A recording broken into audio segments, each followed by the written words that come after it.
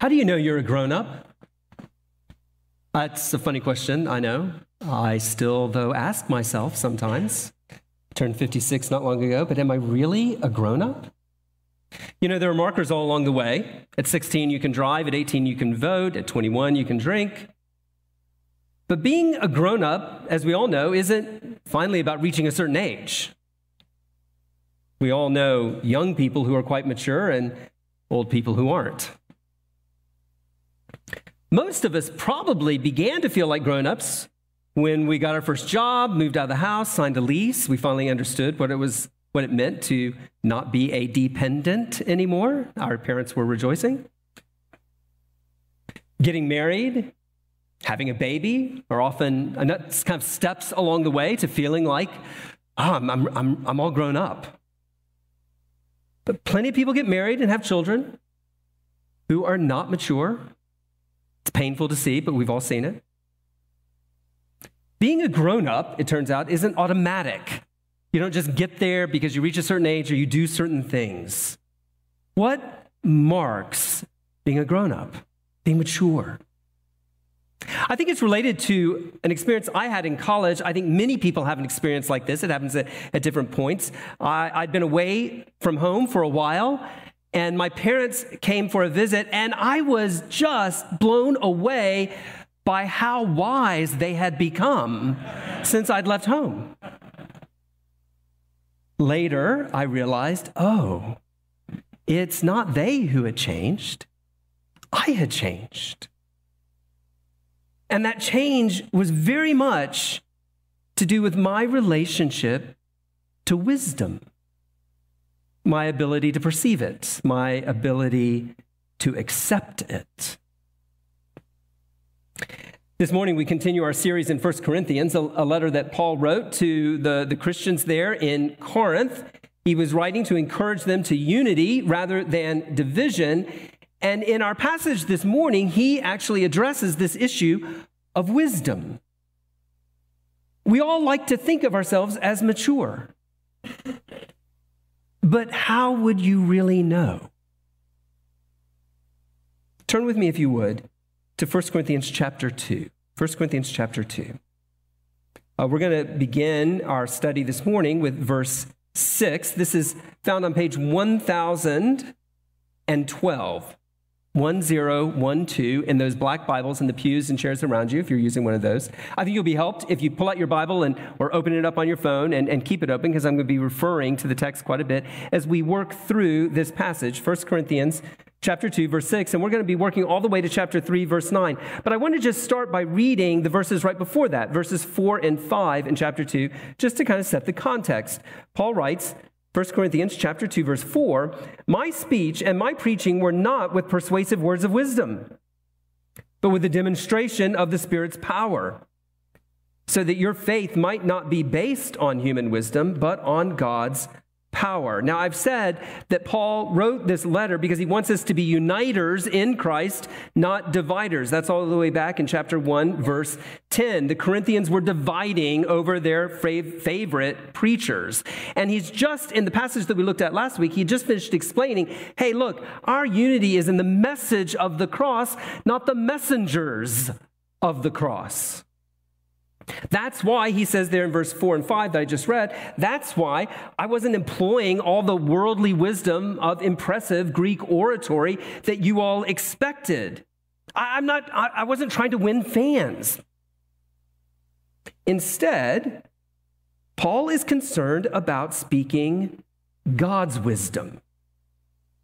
The question that we're going to see in our passage this morning is, are you guys mature enough to recognize it? Here's his argument. Here's his point for them and for us. It's time to grow up and stop being babies. That's the argument. That's what I want to convince you of this morning, that it is time to grow up and stop being babies. Okay? I get it. That's kind of offensive. This is from Paul, not me. Okay? I'm not the one suggesting maybe you're being babies. He is. Okay? I'm just the messenger, remember? This is the message, right? So I get it, it's kind of offensive, but I think it's kind of necessary, right? Because part of being childish is that you don't recognize that you are. The childish are exactly the people that don't know they're being childish. They often think they're being quite mature. It's everybody else around them that sees it. So we're gonna deal with two questions this morning. Very simple outline. How do you know if you're spiritually mature? How do you know, secondly, how do you know if you're spiritually childish? And hopefully, as we answer those two questions, it will encourage us to grow up and stop being babies. All right. So first, how do you know if you're spiritually mature? That's point one. And we're going to pick it up in chapter 2, verse 6. We do, however, speak a wisdom among the mature, but not a wisdom of this age or of the rulers of this age who are coming to nothing.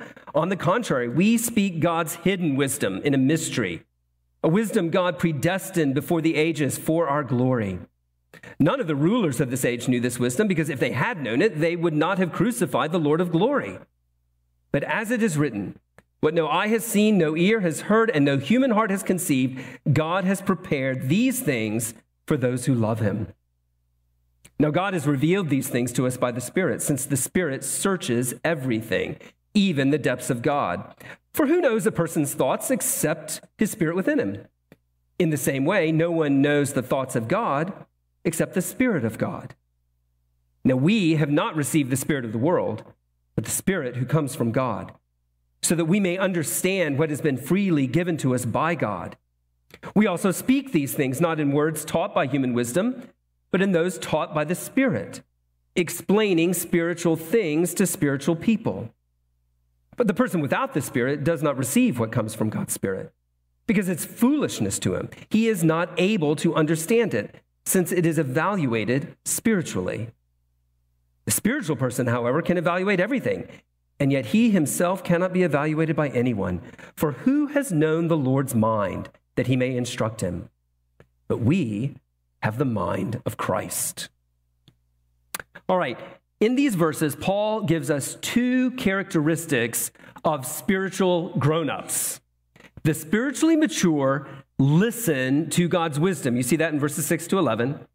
And they evaluate everything according to God's wisdom. You see that in verses 12 to 16. To put it a little more succinctly, the spiritually mature accept wisdom and they assess wisely. Why? Because they have the Holy Spirit. The spiritually mature accept wisdom and they assess wisely because they have the Holy Spirit. Paul starts by explaining that even though his preaching didn't sound wise and impressive to the Corinthians and according to the kind of Corinthian standards of Greek oratory, the message that he came preaching was actually a message of God's wisdom. You see that there in verses 6 and 7. In verse 7, he calls it a mystery, meaning something that had been hidden in the past, but is now revealed. He tells us that the wise, the powerful, the rulers of this age, they didn't get it. Otherwise, they would never have crucified the Lord of glory, Jesus Christ. You see that there in verse 8.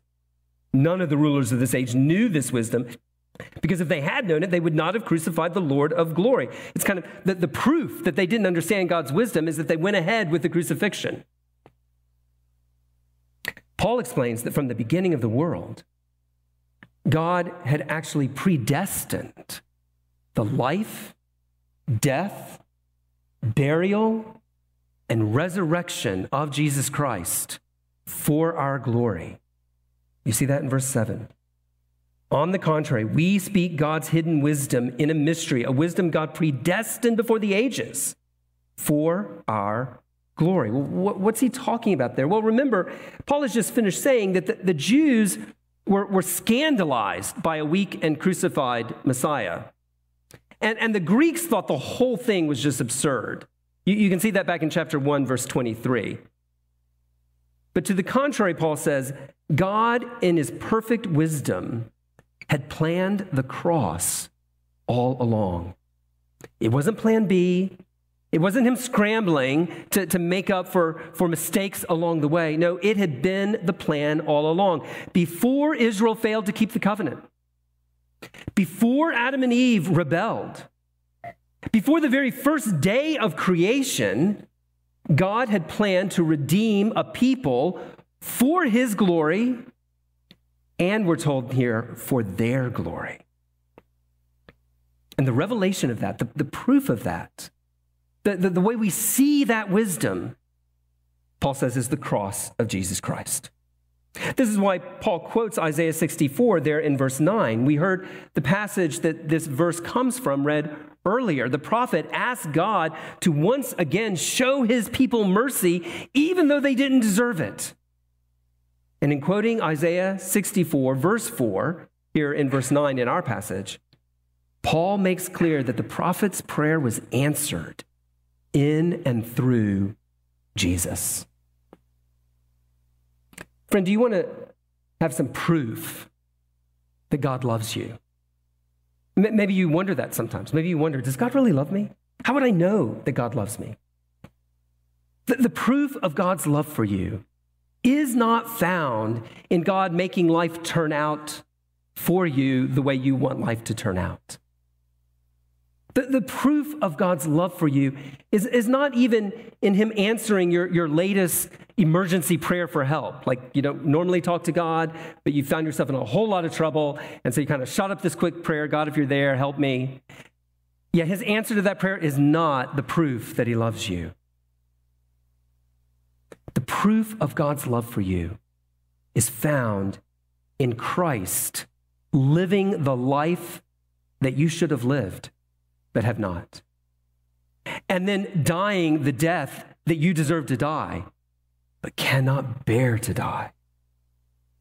And then getting up from the dead. So that as we're told here in verse 9, all those who love him might enjoy forever all of the benefits that his life, death, and resurrection have procured.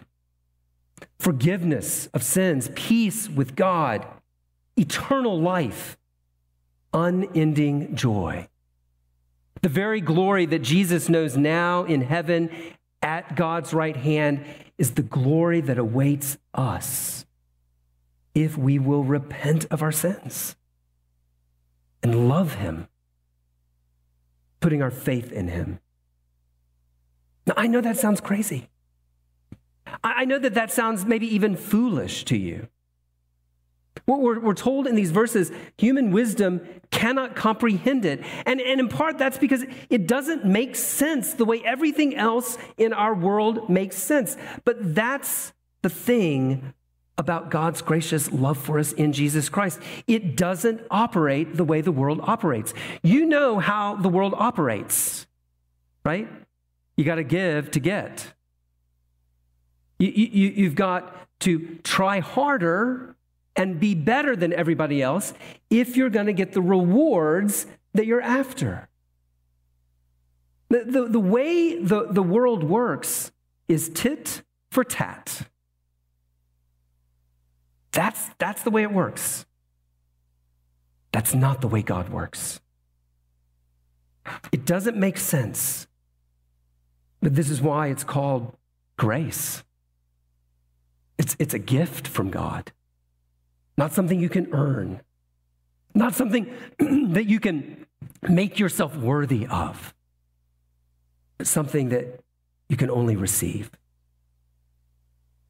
To accept God's wisdom in the cross, you need God's Spirit to open your eyes, to reveal it to you, to convince you of it so that you will accept it. That's really the point that Paul is making there in verses 10 and 11. As one guy I read this week said, the wisdom of the gospel isn't discovered by us. It's revealed to us. If you don't yet see God's wisdom in the cross of Jesus Christ, God's wisdom for you, his love for you, you're never going to figure it out on your own. You need God to reveal it to you. And so, friend, the first step is not to clean up your life. The first step is not to go study some more. The first step is to ask God to reveal himself to you. Ask God to open your eyes. If he is there, and he is, that is a prayer that he will answer. I would love to talk to you more about this.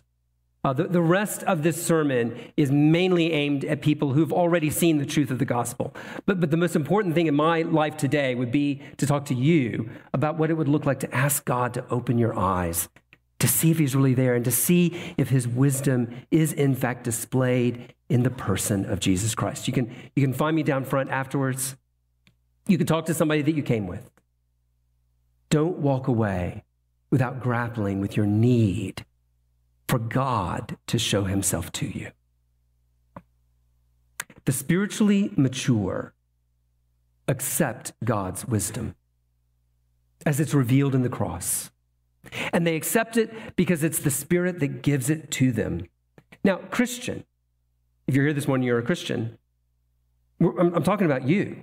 When I'm talking about the spiritually mature, I'm talking about you. Paul is not creating a special class of Christians here.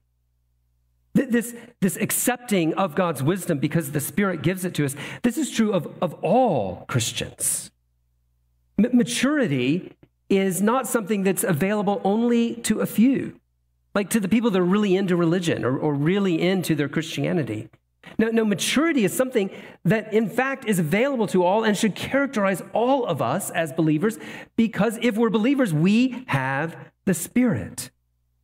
To be a Christian is to have the Spirit who revealed these things to us. Verse 10. Now, the only question is, like my dad used to say to me, yeah, you think you're so mature. Are you acting like it? Right? The question is not, the question is not, is this kind of maturity available to you? The question is simply, are you acting like it? Do you live according to this wisdom that you've been given? We're going to come back to this later, so just hold that thought.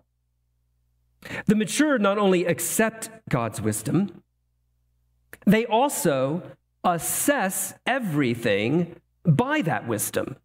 That's the second mark of being spiritually mature, that you assess everything by that wisdom because the Spirit of God is at work in you. This is Paul's point in verses 12 to 16. He says there in verse 12, now we have not received the spirit of the world, but the Spirit who comes from God, so that we may understand what has been freely given to us by God. I want to be really clear here. If you have the Spirit, if the Spirit has revealed these things to you, it's not to like puff you up. It's not to make you proud, like you're better than anybody else. No, it's to actually give you the ability to understand what God is doing in the world and what God is doing in your life through Jesus Christ and the message of the cross. Which means we need to understand a little bit about the Spirit. I know Neil talked about this some in his series going through Romans chapter 8. But just to remind you, the Holy Spirit is not a cosmic force. The Holy Spirit is not an influence that makes human beings spiritual. No, as Paul talks about the Spirit of God here, the Holy Spirit is personal, a person, the third person of the triune Godhead, as we sang about in the song right before the pastoral prayer. If he weren't a person, how would he know God's thoughts? If he were merely a force or an influence, how would he be able to teach us God's very thoughts? Paul uses this analogy in verses 10 and 11 to explain that even as we know our own minds, and only like a person can explain what's going on in their own mind, right? Even as we know our own minds, it's the Spirit that knows the mind of God. Now we learn, beginning in verse 12, why that matters. The Spirit of God teaches the believer to understand the truths of the gospel. Now, what does that mean? Paul's not saying that, like, the Holy Spirit teaches you to read. No, like, I don't know, your first grade teacher taught you to read. So it's not that the Spirit actually teaches us the words. Non-Christians can grasp the words.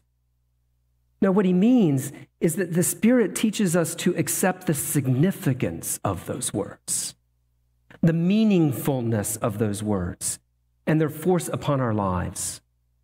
And Paul goes on to say there in verse 13 that kind of the main way that happened for the Corinthians is by giving Paul Spirit-taught words that he used then to explain spiritual things, spiritual realities to spiritual people.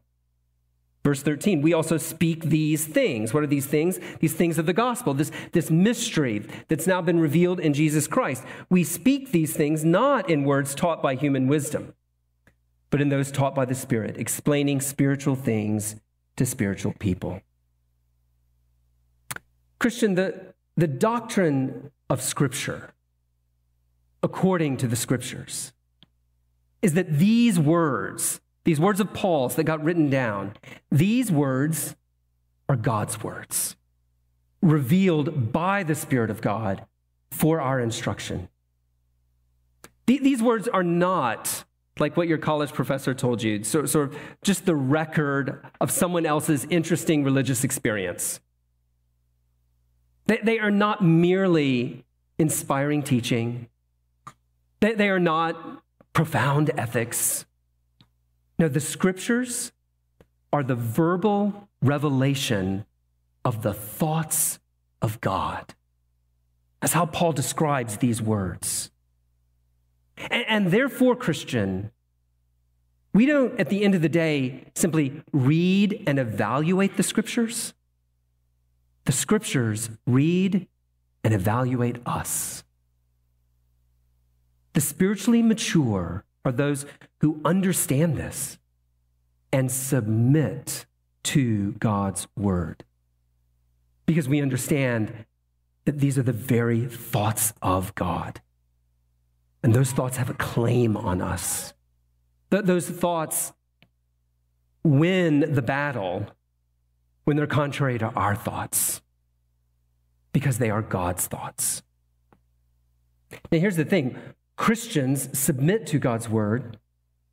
Non-Christians don't. In fact, Paul says in verse 14, non-Christians are unable to understand it. Again, he's not talking about the words themselves. Non-Christians can read. It's that they're unable to understand the significance, the weight, the binding character and nature of these words. So, Christian, this is why evangelism must necessarily, in the end, be a supernatural activity that we're part of. I can't convince anyone to become a Christian. I can't speak clearly enough or persuasively enough to cause someone who is spiritually dead to become spiritually alive. I cannot do that, and neither can you. So yes, learn how to articulate the gospel, because life comes through the preaching of this message. But don't just learn how to explain the gospel. Pray. Pray that the Holy Spirit would attend your explanation of the gospel. Because unless the Holy Spirit attends those words, nothing happens. Our evangelism, yes, should involve some training. We should get better at being able to explain the truth of the gospel.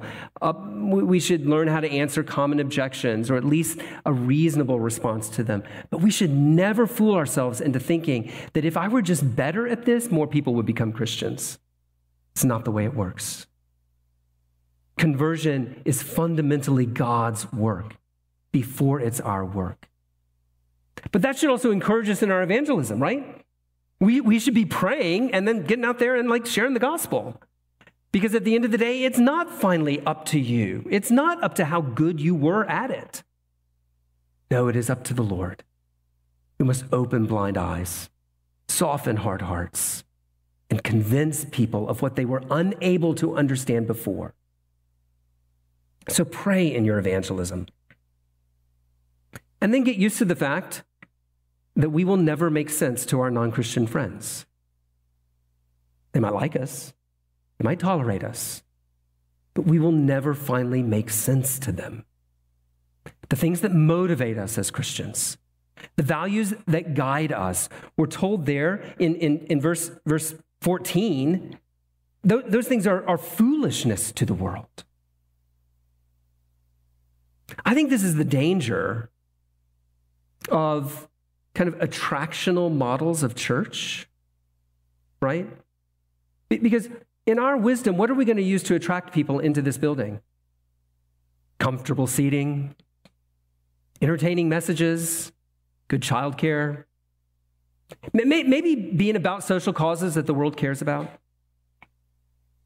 You know, all of those are fine things, perfectly fine things. But no matter how many things that we do with our life together that make us attractive to the world in its wisdom, none of that changes the fact that Jesus Christ and Him crucified remain foolish to the world. And so when we begin to think that we can attract people to ourselves using the things of this world, oh, but Jesus kind of remains foolish, what's the danger? We start minimizing Jesus. We start downplaying the offense of the cross and the cost of discipleship, of repenting and leaving your old way of life and following Christ instead. We begin to downplay all of that because that gets in the way. We begin to think that we're doing it right just because the room is full. But friends, it's easy to fill a room up. If the music is good enough, if the message is entertaining enough, if the coffee is tasty enough, and the seats are comfortable enough, there are plenty of people who will engage in religious entertainment. That's not what we're about. And we want to be on guard against ever thinking that if we were just more accessible, more attractive, the world would come to Christ. No. The world finds Christ foolish. And so we pray and we faithfully proclaim a foolish message because it is that message that the Holy Spirit has revealed, and it is that message that the Holy Spirit uses to make the dead alive.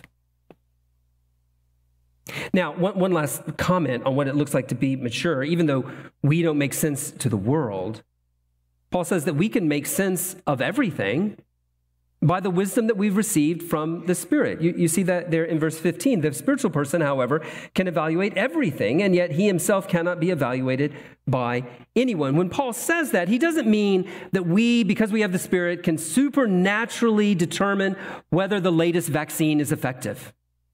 It doesn't mean that we can evaluate everything. So like supernaturally, Christians can just know, like, what's the best policy for addressing homelessness?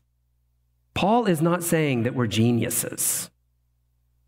No, what he's arguing, and you see this in the context, he's arguing that because we have the Spirit, because we're instructed by the Spirit, we can rightly assess spiritual reality.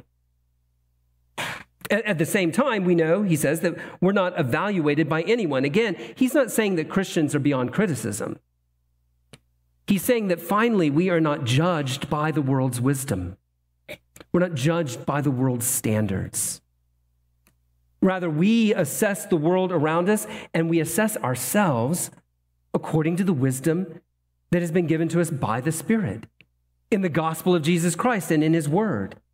Since that wisdom is the wisdom of God, the spiritually mature are those who think about everything according to the mind of Christ Himself. That's his point there in verse 16 and kind of where he lands all of it. Because we have the Spirit, and because the Spirit knows the mind of God, we have the mind of Christ. Now, what that meant for the Corinthians was that if they were really mature spiritually, they wouldn't be thinking about their favorite preachers the way they were. They wouldn't be dividing up over various preachers and kind of giving into worldly factionalism. What does that mean for us here at Hinson? Well, at the very least, it must mean that we are going to be committed to building our unity around the gospel and according to the wisdom that God has revealed by His Spirit in the Scriptures. We are not, here at Hinson, going to divide ourselves over issues where the Scriptures give us liberty to disagree. What areas are those? They are too long to enumerate. Like most of life falls into the category of Christian liberty. We're not going to divide over those things. Nor, kind of in reverse, are we going to build our unity around one of those things that we can divide over. I mean, one of the great criticisms of the evangelical church today is that it appears to be an arm of the Republican Party. I'm just here to tell you that it's not really like you can't go to chapter and verse and say, thou shalt not be a Democrat. Thou shalt be a Republican. It's just not there. It's complicated. It's messy. It's going to require a lot of wisdom, and people are going to make all sorts of decisions. So we're just not going to do that. We're not going to build our unity around something that the Scriptures allow us to disagree over. But we're also not going to build our unity in disobedience to something that the Scriptures require us to agree on. This takes a lot of wisdom. But I've got good news for you. If you're a Christian, you have the Spirit. You have the resources you need to engage in this exercise of wisdom, to figure this out and how this will work in our life together. The bottom line, God's word will be the rule of our corporate life. No more, no less. We're not going to make the mistake of fundamentalism and say, yeah, we know God's word says this, but we're going to add these 10 things to make sure that we obey what God's word says and build our unity around these extras. But we're also not going to make the mistake of liberalism and say, there are these things that God's word teaches, but people find that really hard. It's kind of offensive, so we're going to get rid of a few of those things so that we can maintain unity. No, we're not going to do that either. God's word, no more, no less, will be the rule of this church, this community, and we will build our unity there. I think, therefore, that means we're not going to define ourselves or each other according to worldly wisdom and worldly categories. You know what those categories are. They're political categories, they're ethnic categories, they're social categories, class categories. We're not going to do that. Even though all those things are real, we don't define ourselves by those things. Instead, we're going to evaluate all of those things according to the upside-down values of the kingdom of God as it's displayed in the cross of Jesus Christ. Are we spiritual grown-ups? Are we mature in our acceptance of the wisdom of God in the gospel? And are we mature in our ability to assess our world according to that wisdom? The mature, you see, are believers who not only have the Spirit of God, but who live like it, who listen to that Spirit as he speaks to us through his word. Well, that's what the spiritually mature look like, according to Paul. But sometimes it's easier to evaluate, if you're a grown-up, by way of contrast. So let's look at the opposite of that, kind of second. How do you know if you're spiritually childish? Look at chapter 3, verse 1. For my part, brothers and sisters, I was not able to speak to you as spiritual people, but as people of the flesh, as babies in Christ. I gave you milk to drink, not solid food, since you were not yet ready for it. In fact, you are still not ready, because you are still worldly. For since there is envy and strife among you, are you not worldly and behaving like mere humans?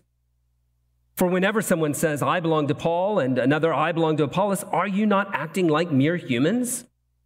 What then is Apollos? What is Paul? They are servants through whom you believed, and each has the role the Lord has given. I planted, Apollos watered, but God gave the growth. So then neither the one who plants nor the one who waters is anything, but only God who gives the growth. Now he who plants and he who waters are one, and each will receive his own reward according to his own labor. For we are God's co-workers. You are God's field, God's building. All right, at this point, Paul draws a really sharp and frankly offensive contrast between the spiritual people that he was describing as mature and the Corinthians. Like, what isn't mature? The Corinthians. They're childish, he says. Far from being spiritual, they're like the opposite of spiritual. He had to talk to them as if they were fleshly. Far from being mature, they're babies, eating baby food. Now, it's hard to know what he's referring to there in verse 2. I gave you milk to drink, not solid food. It could be that he's referring to like basic teaching rather than more advanced doctrinal teaching. You get that idea in the book of Hebrews. The author of the book of Hebrews talks about that kind of distinction.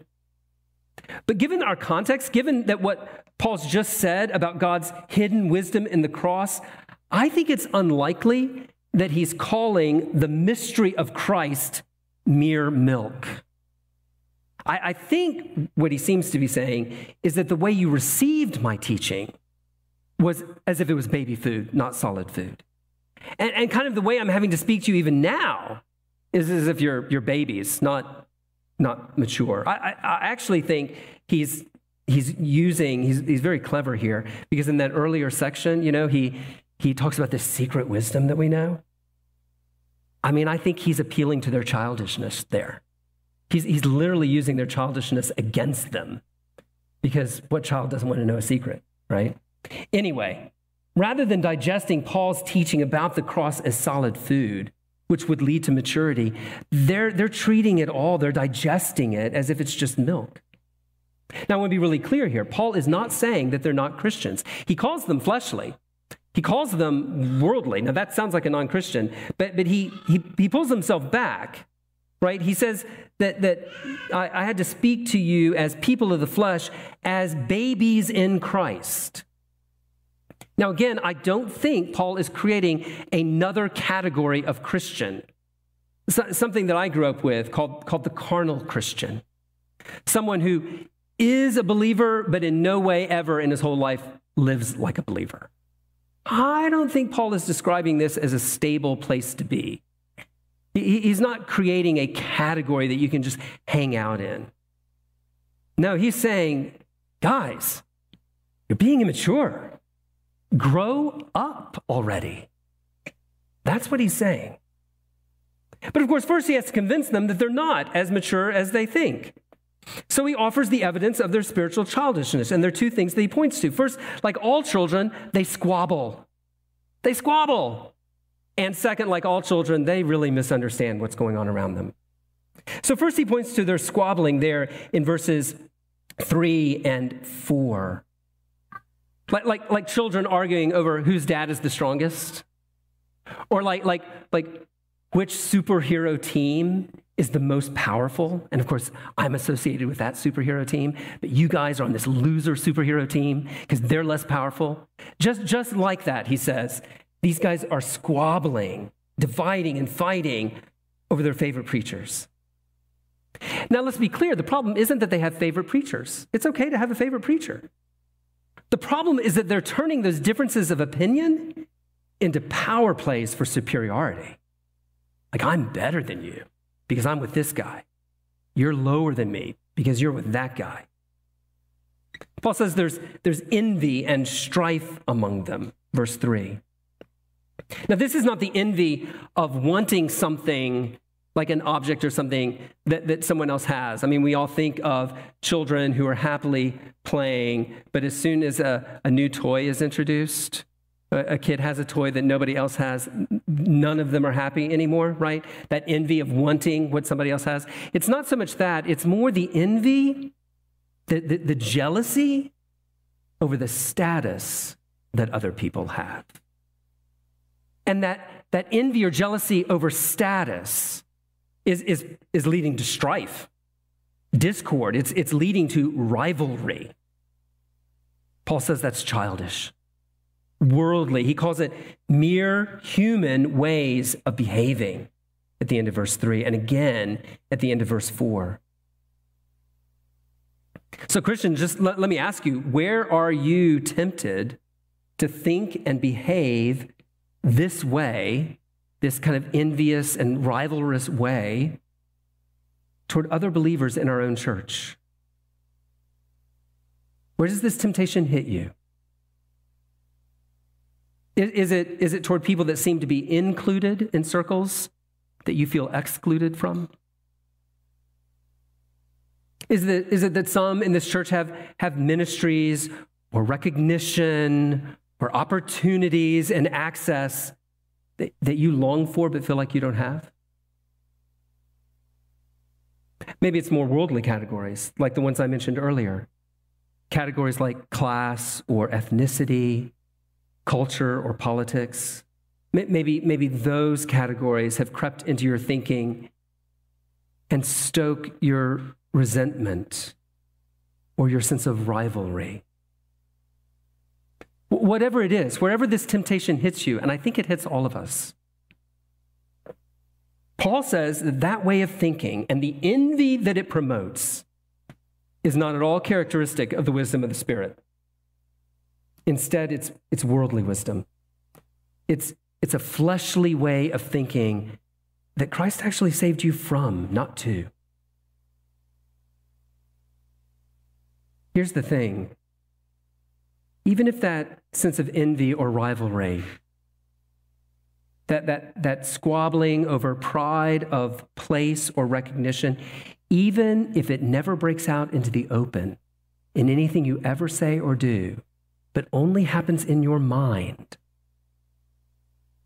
friend, even then, you're being childish. You're being spiritually childish. Children squabble. But they don't just squabble. Paul points that the spiritually childish also misunderstand. They kind of have a wrong assessment of what's going on around them, of reality. Paul asks in verse 5, what then is Apollos? What is Paul? The answer is nothing, right? That's the answer that he expects them to give, but that's not the answer they're thinking. They're thinking of Paul and Apollos as these like rival leaders by which being on this team or that team, you get to claim superiority for yourself. But Paul's saying, no, people, you've totally misunderstood. Paul and Apollos are not at odds with each other. He says, look, we're just servants through whom you believed. And I was given one task and Apollos was given another task there in verse 5. He uses an analogy from farming, right? He says, look, one plants the seed, I planted. Another one comes along and waters, Apollos watered. But it's not like we're doing different things. In verse 8, he makes the point, look, we are one. He who plants and he who waters are one. That means like we're united. We're actually about the same thing. We're on the same page. We're working toward the same goal. And then besides, it's not like we're anything anyway. Planting a seed doesn't make it grow. Watering a seed doesn't make it grow. We're not anything. He says it's God who makes the growth. It's God who's responsible for you, who you are, what's going on in your midst. He develops the analogy that the field does not belong to the one who planted the seed or the one who watered it. The field, that is the local church, the Corinthian church or our local church, the field belongs to God. To change the image once more, if he and Apollos are builders, then the local church is the building, and God owns the building. So basically, he says to him, look, stop saying you belong to Apollos. Stop saying you belong to Paul. If you were writing it today, he would say, stop saying you belong to Dever or MacArthur or Piper or Trump or Biden. Stop it. You've completely misunderstood what we were about. You belong to God if you're a believer. Paul says, we're just co-workers who also happen to belong to God. You see that? For most of you, it will be in a footnote there in verse 9. Co-workers belonging to God. He's not exalting himself to God's level. He's saying, look, you all belong to God, and me and Apollos, we're just co-workers, and we belong to God too. And all we've been doing is the work that he gave us to do. Now, isn't that like children to misunderstand what was going on? To misevaluate the situation? I can remember being in grade school and kind of being jealous for the superiority of my favorite teacher over my less favorite teachers. I'm sure Mike DeBoer saw that sometimes in the school system. Kids get their favorites, and they kind of imagine teams between their favorites. I can remember doing that. What's more embarrassing is that I think stayed with me for a long time. That kind of partisan team spirit. Even in seminary, the students would organize themselves around different professors, kind of have fan clubs around their favorite professors. I remember vividly standing in a large room at seminary, this is years ago, and listening to a discussion between two really, really prominent, significant professors at my school, Dr. Haithman and Dr. Klein. And they were talking about a point of theology that they disagreed about, and they disagreed about it strongly. And I remember watching as the students in the room began to physically sort themselves and stand behind their man, right? Stand behind their favorite professor and who they associated themselves with. And the tension in the room began to rise. Because this like party spirit thing, like this competition thing began to develop. Here's the thing, Haithman and Klein, they're both on the same faculty. They both believe the same gospel. They were working on the same team trying to prepare pastors. They disagreed, but they weren't enemies in their disagreement. But the students, we kind of wanted them to be. And of course, we all wanted to be on the winning team because it made us better. It really, the whole scene, as I look back on it, it revealed that we didn't understand who we were. We didn't belong to Haithman or to Klein. We belonged to Christ. We weren't preparing to preach Haithman's gospel or Klein's gospel. We were preparing to preach Christ's gospel. But our sense of rivalry had blinded us. Where does this happen for you? Brothers and sisters, when we get so upset with another member of this church because they hold some position on a debatable matter that you disagree with, are you not acting like mere humans? When you become so defined by an issue or some person out there, that it is difficult for you to recognize that those on the other side of that issue or who identify with some other person out there are part of the same field, part of the same building here in this local church? Are you not acting childish? When you begin to define yourself, when you begin to think of yourself first as belonging to a position or a group, rather than belonging to God? Are you not thinking with the mind of the flesh rather than the mind of Christ? So which are you? A spiritual grown-up or spiritual child? The spiritually mature accept the upside-down wisdom of the cross, and they assess everything in the light of the cross.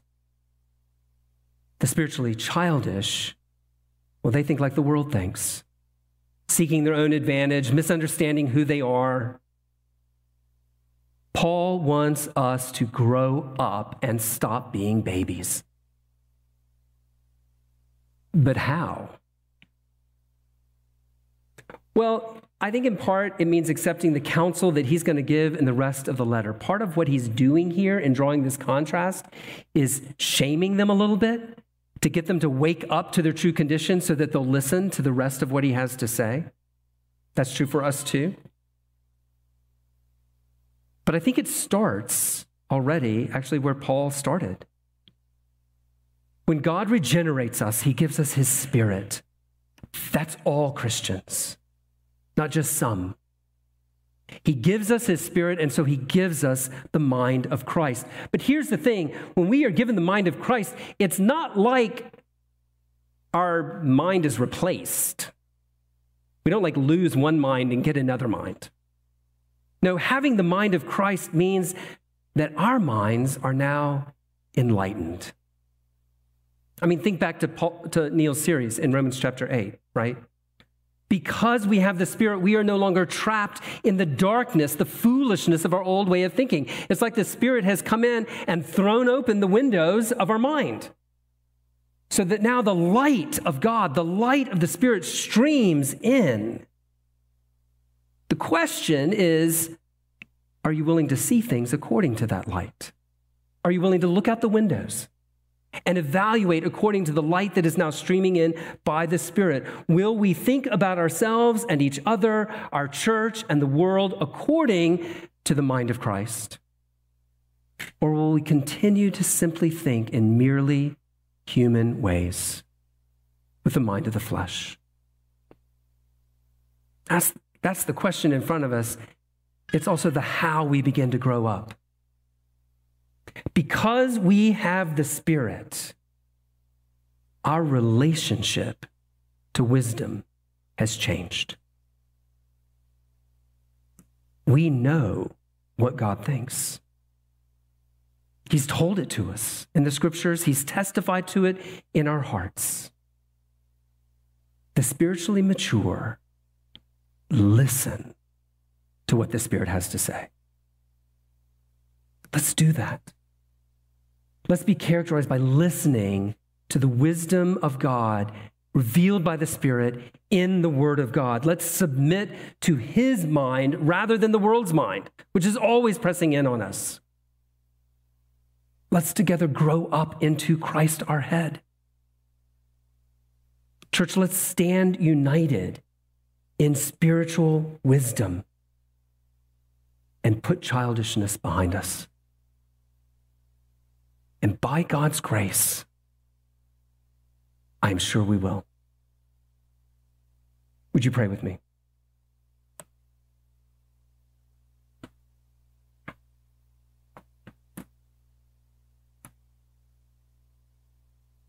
Take a moment and just think of those ways that you're tempted to think in worldly and fleshly ways rather than to think according to the mind of Christ. And just confess that to the Lord, asking him to give you his wisdom.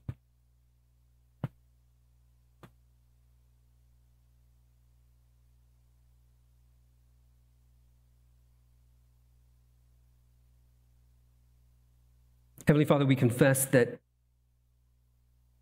in our childishness and immaturity, even though through your Spirit you've given us the mind of Christ, we so often go back to old and foolish ways of thinking. We allow what makes sense to the world to be the thing that drives us. Lord, we pray that we would not be childish, but that we as a congregation and we individually would be mature in Christ. That you would give us ears to hear the Spirit. That we would listen to him and that we would submit ourselves to his values, his words, and not the world's. And we pray this in Christ's name. Amen.